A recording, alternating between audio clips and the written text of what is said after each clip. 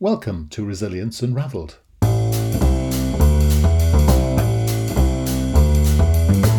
Hi everybody and welcome to Resilience Unravelled, a podcast that examines all aspects of personal and organisational resilience. A huge all-encompassing subject that covers the ability to thrive in life by harnessing your cognitive, emotional, physiological and contextual abilities. I share stories from people who have thrived despite remarkable obstacles, as well as highly successful practitioners and experts across a range of topics. And this podcast introduces their amazing stories and expertise, as well as my own reflections, perspectives, strategies and tips, which come from my own synthesis of themes and trends from wider learning. You can go to qedod.com/extras to access offers, tools and resources, including free articles and ebooks. For those of you that would be interested in supporting our work and contributing more proactively, you can find our new Patreon page at patreon.com. Then search for Resilience Unravelled. So, let's get started. Enjoy the show. Hey, and welcome back to Resilience Unravelled. And today, really excited to talk to my guest, Machiel Klerk, who it's got a great name, of course, because he hails from the Netherlands, and Dutch people always have an interesting view of the world, a quirky, interesting outlook on life. And Machiel's going to talk to us about, broadly around some of the areas, the ideas of dreaming and such like. So, as we've actually had podcasts like this before, and they've always been extraordinarily popular. So, welcome, Machiel. Hi. Thank you, Russell. Such a pleasure to be with you and share weird views. Excellent. Well, tell us a little bit about yourself and what it is that you do. I am a dream expert, a licensed mental health therapist, and I started a company. And this all probably rooted in my early 20s when I was stuck in life, didn't know where to go, hadn't dealt with the grief, the loss of the grief of my father who died young. And then I turned towards the works of Carl Jung, who opened the door to the world of dream. And then I started to look at my dreams and noticed how dreams can help a person and me on connecting with their life, connecting with purpose, connecting with a sense of a worldview about life and death and all these fundamental aspects of existence. And that started me on this journey of being connected to dreams and being obsessed with everything that has to do with dream work. Okay. It's a fascinating subject, so let's dive right in. Can you sort of start off by telling us, by telling us how you got into this work, first of all, and then we'll talk about what a dream actually is. Well, that second part is a great question. I really got intrigued with dream work because I saw that dreams reflected my own internal dynamics. It displayed aspects of myself that I didn't completely realize or was aware of. So I saw behaviors that I did that were very unhelpful being played out by dream characters. And then I would just ask, where in my life do I recognize this? And then to my own little disturbance, I had to admit I'm doing the same. So I could correct more destructive behaviors, but dreams would also point out directions for me, where to go. And a classic example is I started a non-profit and later a for-profit company based on a nighttime dream. And in the dream, I was given the suggestion to build a platform for soulful psychology, which I did. And that was a very helpful direction and connection in my life. So what do you mean by soulful psychology? What does that mean? And psychology that takes into account that there is a unconscious or maybe a soul, something larger than just a classic, I think, and cognitive behavioral psychology. And is that's not an idea from Jung, though, is it? Because he was quite against those sort of ideas, wasn't he? Well, Jung had the idea of there's an unconscious and a collective unconscious. So there's something larger underneath our day-to-day existence. Yes. And so there is an overlap with that. Good. I'm glad you're Jungian because that's obviously my background as well. So we can have a lovely time talking about personas and collective unconsciousness and collective consciousness and all the rest. Yes. Shadow selves and blah, blah, blah, blah. But let's talk dreams. So Let's clear up a couple of terms. There are dreams, and there are lucid dreams, and there are other types of dreams. Can you just tell us a little bit about what a dream actually is? It's such a great question, Russell.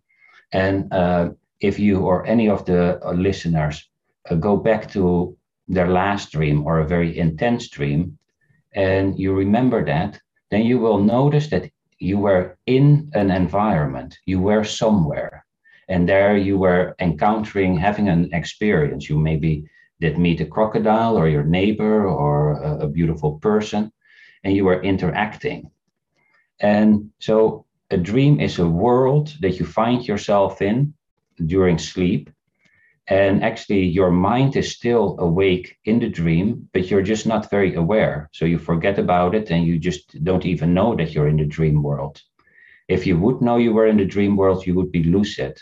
Namely, knowing that you are in the dream. And then it gives the space to do all kinds of experiments, like yelling out, is there anyone who has a message for me? Or I would like to experience unconditional love. Or please dream, show me something that's important to me. But coming back to that notion of what is a dream is so crucial, because the moment that you know that a dream is a world that you find yourself in, you will see that this sometimes used metaphor of the dream is a letter that you need to decipher is the wrong metaphor. Right. And this is not a letter that we find ourselves right now in. Neither is the dream world. And so this world is a world you have experiences in. You can practice experiences. And most research shows that state of consciousness stays with us the moment we wake up. So we continue to live in this world with this dream world coexisting. And now you can also build relationships with the characters in this dream world. And if we go back to the beginning with the weird views, weird is an Old Welsh word, meaning to have one foot in this world and one foot in the other world, one foot in the world of dreams. And so if you have one foot in this world and one foot in the world of dream or imagination, then you're by nature a little bit weird. Yes. But you're also very creative. And actually that gives you also a lot of resilience. And that's interesting, because one of the definitions you were talking about there is this idea of suddenly finding yourself in a place where you're living in a very enriched life and such like. And actually, the challenge I often have for a lot of people is, how do you know you're not dreaming now? It is an excellent question. And because the same thing you could do once you're in the dreams. You can do a dream test. And one of the answers to that is, if I can fly right now, I am dreaming. So I really need to figure out, can I fly? No. Okay, then this is not a dream. But I should suspend in that first initial second the notion that where my mind goes, oh, no, this is reality or day reality. I need to postpone that, do a test. Can I push through a wall? Can I push through my hand? No. Then I'm in this reality. Yes. If I do the same in the dream and I can push through my hand, oh, I'm in dream reality. And that's really important, isn't it? Because you may want to, in your dream, know that you're dreaming. So, I mean, the classic thing I learned was you look at the back of your hand and you count how many fingers you have. And in a dream, you can have 6 fingers. And on a regular basis, if you just look at the back of your hand, you can do that. And therefore, you'll be able to do that in your dream and realize that you are dreaming. And that's the power, isn't it? That you want to be able to interrupt. You want to be able to join in your own experience of the dream eventually in order to make sense of it, I suppose. Yes, that's a great way. And what it gives us as opportunities in the dream world, that once you're there, you can learn how the reality of the dream is constructed. So you can learn how your own mind creates part of the dream world by your emotions and expectations and intent. But you can also ask experiences, or you can ask for, hey, show me something important. Or I did once yelled out, I would like to experience unconditional love. And then I was zapped for a minute in a state of unconditional love. And then I came out of it again. And then I had that experience. So you can have a very enriched sense of experiences. And that, of course, makes one more elastic. And you're also better to carry a broad range of emotions and feelings and experiences in this world, and consequently become more resilient or effective, or you have just an enriched palette of experiences of life. So many people approach this subject. They approach me as a hypnotherapist and say things like, "I'm having bad dreams. I'm walking through a forest. I'm falling. I've met someone. I was in a maze and I was nude." And you see that there are various tropes that repeat, and people almost want an interpretation of their dreams. Do you think that's valid? Well, it's obviously valid for them to have that expectation. Do you think it's possible to create a reading of someone's dream?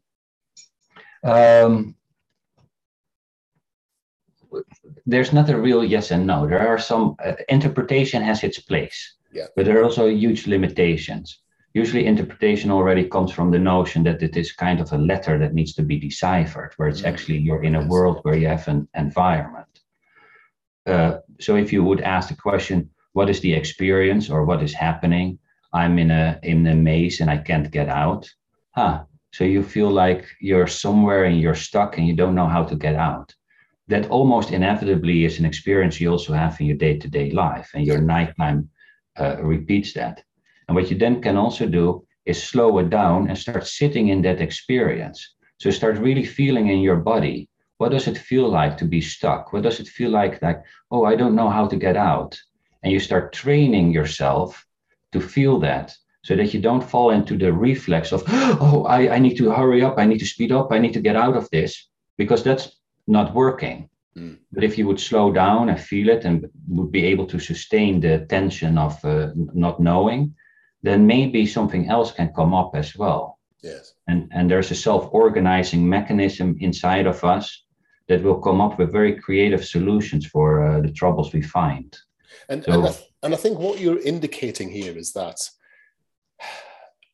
well, this is certainly my experience, that people come and they want a magic wand. This is what's happened. Tell me what that means. And also allow me to go and do it all on my own. And I think part of the problem here is that the interpretation comes from it's almost therapeutic approach, and actually then resetting the dream. I was always very minded with someone recently where they were running away from someone who was pursuing them, and they were running and running and running. And I said, well, who is it? And so I have no idea. And of course, what you do then in the hypnotherapy is you get them to look back and see who it was.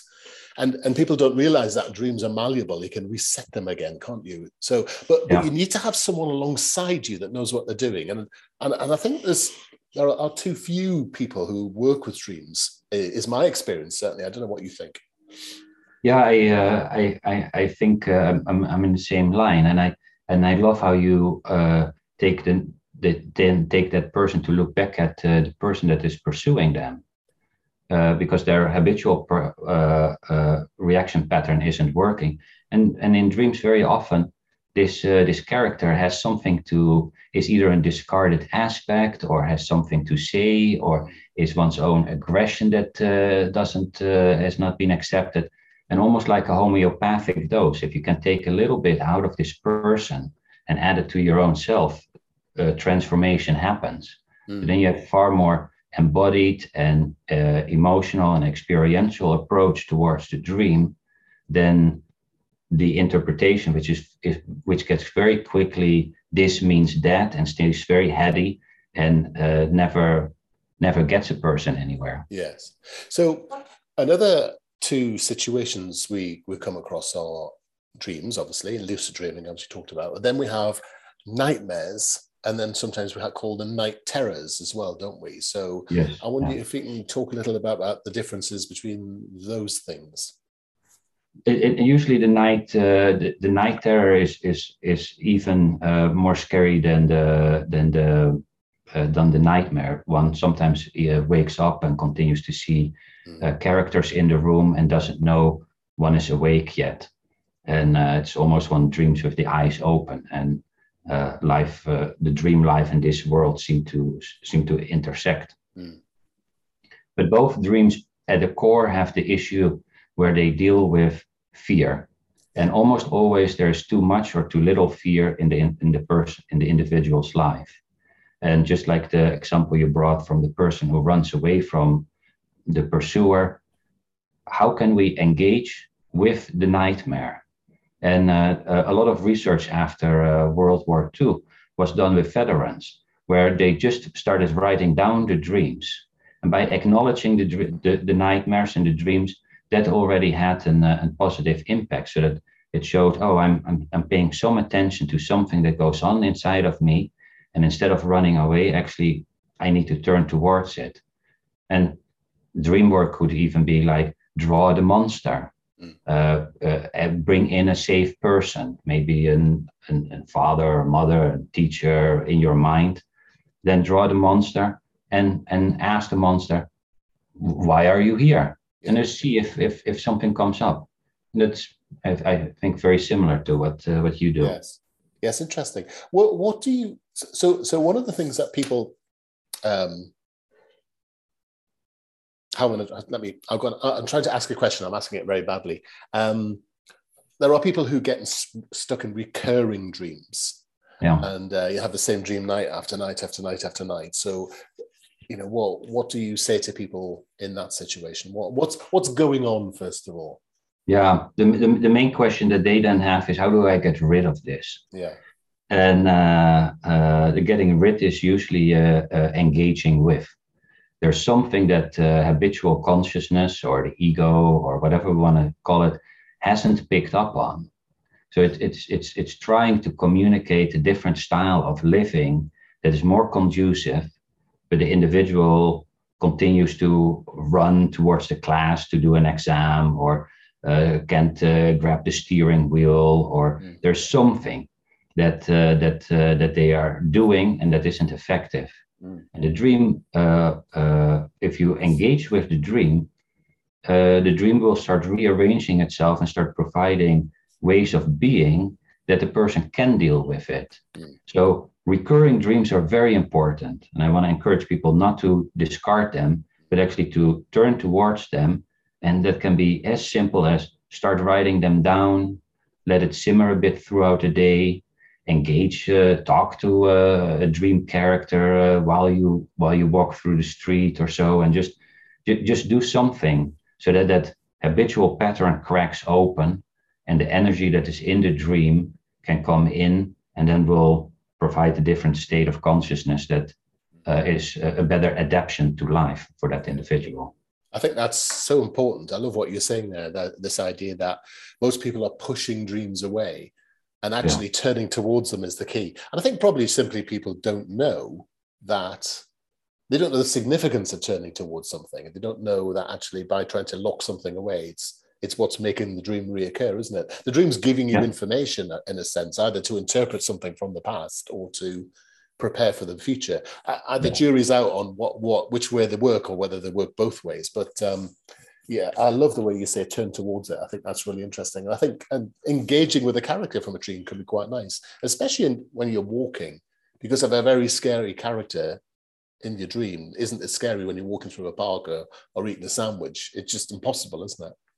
Yeah, exactly. And if the person is still afraid, bring in an imaginal character that you like. Maybe you say Yoda from Star Wars. Can you walk with me while I encounter this terrible nightmare figure? And I will place the nightmare figure on 50 yards away. And then I'll just say, gosh, we haven't been good friends. And I'm not sure that I want to be friends. Yes. But why are you here? Do you want to tell me something? Yes. Are you angry? What's going on? And inevitably, something will happen, and things will change, and your nightmare will go away. And it's interesting because a lot of this is situated in the Jung methodology around your mind's there trying to protect you in some way. So dreams are part of protection. So the reason it's happening is a good thing. It's a positive thing. And that's why turning towards them is so important, isn't it? I like the way you pick out characters and, like push them further away. I often get them to put a hat on or something, which, has a hammer sticking out the top of it. So very evocative sort of images. How does one become a dream therapist for someone Because I mean, we need more of them. So where did you get your interest at, first of all? Yeah, mine grew out of starting to read Carl Jung and then other dream people that wrote about dreams, and that noticed how helpful it was for my own life. My own life changed so dramatically. Wow. That I've been eternally grateful for the dream world, and also its own anticipative qualities by showing where to go or sometimes not to go. But at once, if you become a therapist, of course, you need to do a regular license, get your master's degree and whatever else. In the US, I went to Pacifica Graduate Institute, where they lean towards traditions with dreaming. There are very few universities that do that. It's for a big part, you still need to develop these skills and insights just on your own. And read books and practice on yourself and practice on people around you. Start a dream group. Yeah, and I think that's the thing, isn't it? It's once you understand it's a metaphor.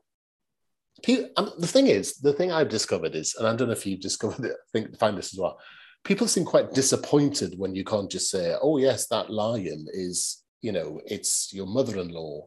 And, and it's this and it's that. And I mean, the lion might be a mother-in-law, but lions don't mean mother-in-laws. And I think a lot of people always want a handbook, don't they? That we learn a handbook and we don't realize that actually it's a narrative and it's a metaphor and it's pointing to certain things. So it's quite a skill in being able to actually understand a context rather than the symbol. Yeah, especially I've traveled all around the world to explore traditions with dreams. And in one culture, the snake is the healing god, and in the next one, it's the devil.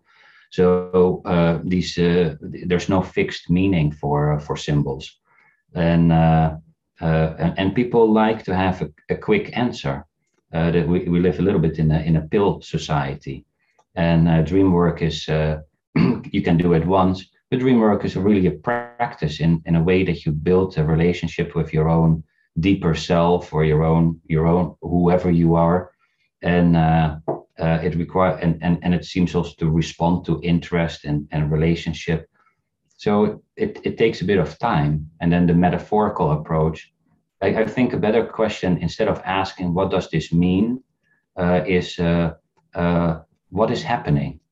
What is happening here? Then you get a structure, a dynamic, and see if you recognize that somewhere in your life. Interesting. And so you decided to write a book about this whole subject, which I find fascinating. I'm definitely going to be buying this one, obviously. Tell us a little bit about the motivation, the book, what's in it, what can we expect to read? Yeah, it's titled Dream Guidance, and it's built on this old idea that you can ask your dream a question before you go to bed in order to trigger an helpful response. And it's called dream incubation, comes back in almost any culture. And I've noticed that it works really well in many ways by asking yourself questions as, how can I love myself more deeply? What is one type of food that I could eat? What's going on with this person? What's the blockage in my dating life? Whatever is relevant to your being. And I worked out a very effective 5-step process. How to identify the question, how to formulate the question, how to engage in a certain ritual, the dream, and then a simple practice on how do you work with a dream that doesn't require years of study, but that people can do. That's in a nutshell a way that I worked out on how to ask your dreams questions to help you live a more fulfilling life. So who's the intended audience? Is it other therapists? Yeah. Or is it anybody with a dream? It's the layman. I've really written it for the general audience. Brilliant. I didn't want to write it for. I know that therapists read it as well, and they like it. But it's really, if you always were interested in what do my dreams mean, or gosh, I want another form of support in my life, then this is a great book to read, and it's relatively thin. So it's you can read it in a short time. That was important for me too. And people often talk about dreams as if they're like goals, aren't they? They say things like, "Oh, my dream is to be this," not realizing that's a thing, and also not realizing that dreams are sometimes the catalyst to great innovation. So Yeah. I wonder if you could talk a little bit about that. A lot of breakthroughs in either science or music or any art form come from dreams. There are a lot of examples of spontaneous, helpful dreams. Paul McCartney got in his dream the song "Yesterday," which became the most played song in the U.S. history on the radio. So there's a well-documented spontaneous dreams, and people can proactively consult the dream as if it's a wise counselor, or there's a mysterious friend living inside the dream world that responds to one's really heartfelt, genuine questions about their life. And that is, that's a way that we can engage with the world of dream. And often your point about asking yourself a question before you go to bed. I mean, everybody sort of recognizes this idea that if you sleep on it, that actually, the answer can come. And there's part of the brain resting and REM process, which is about actually getting rid of distractions, but also this idea of weird connections taking place is the root cause of creativity. So it's knowing the question to ask is quite interesting. So you talked earlier about the soul and the spirits. I mean, do you think you get closer to your soul when you dream? Yes, I do. Whatever a person believes, if it's their brain or it's the mystery. I think that the soul, that we all come into the world with a soul, and that our soul has specific qualities. We all are carriers of talents and shortcomings that we almost like a rose seed becomes a rose, and we're all some seed that wants to become itself. And this, whatever this is, I call it soul, tries to express itself. And one of the ways it does this is through imagination. And in the world, in the dream world, there's a very strong manifestation of imagination. And we can encounter our soul and its desires that will help itself try to become itself. The rose seed wants to become a rose, yes. and we want to become something. And dreams help. It's not the only way. I think through hypnotherapy you get there, or daydreaming you get there, or sharpening your intuition you get there. But dreams is an old method that has been very effective and has been somewhat discarded in our culture. And I try to point out an easy way for the general public to reconnect with it. Yes. Oh, that's absolutely brilliant. So let's just do these things. So basically, you can find Machiel at jungplatform.com, Jung platform.com. Now, he's got one of those interesting names that's spelled in an exciting way. So obviously, we'll link to the show notes, but basically, it's Machiel, so it's MachielKlerk.com, MachielKlerk.com. And there are tons of resources online to help you as well. And, it's absolutely fascinating, all sorts of training and such like. And you obviously are very, very busy in this sphere. So thank you for spending time with us today. I really really do appreciate you taking time out of your day to talk to us about the subject. And what a final thought?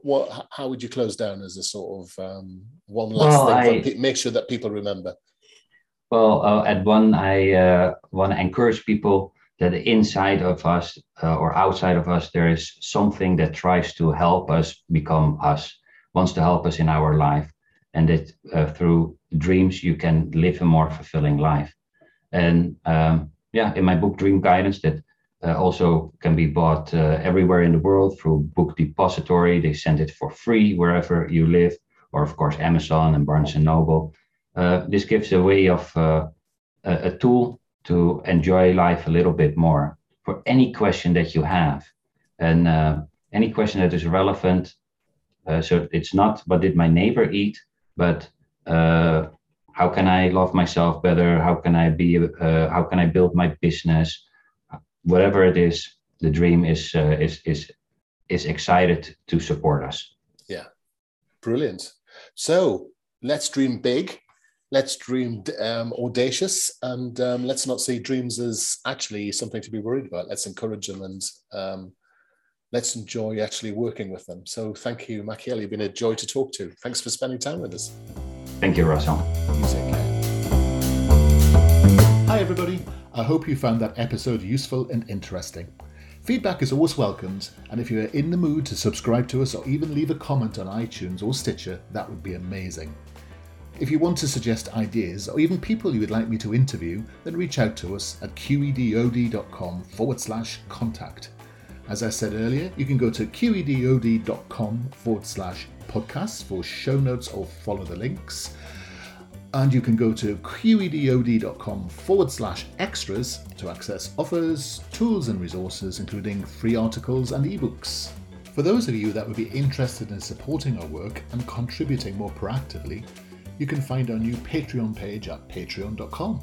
Then search for Resilience Unraveled. I look forward to being in your ear next time around. Take care.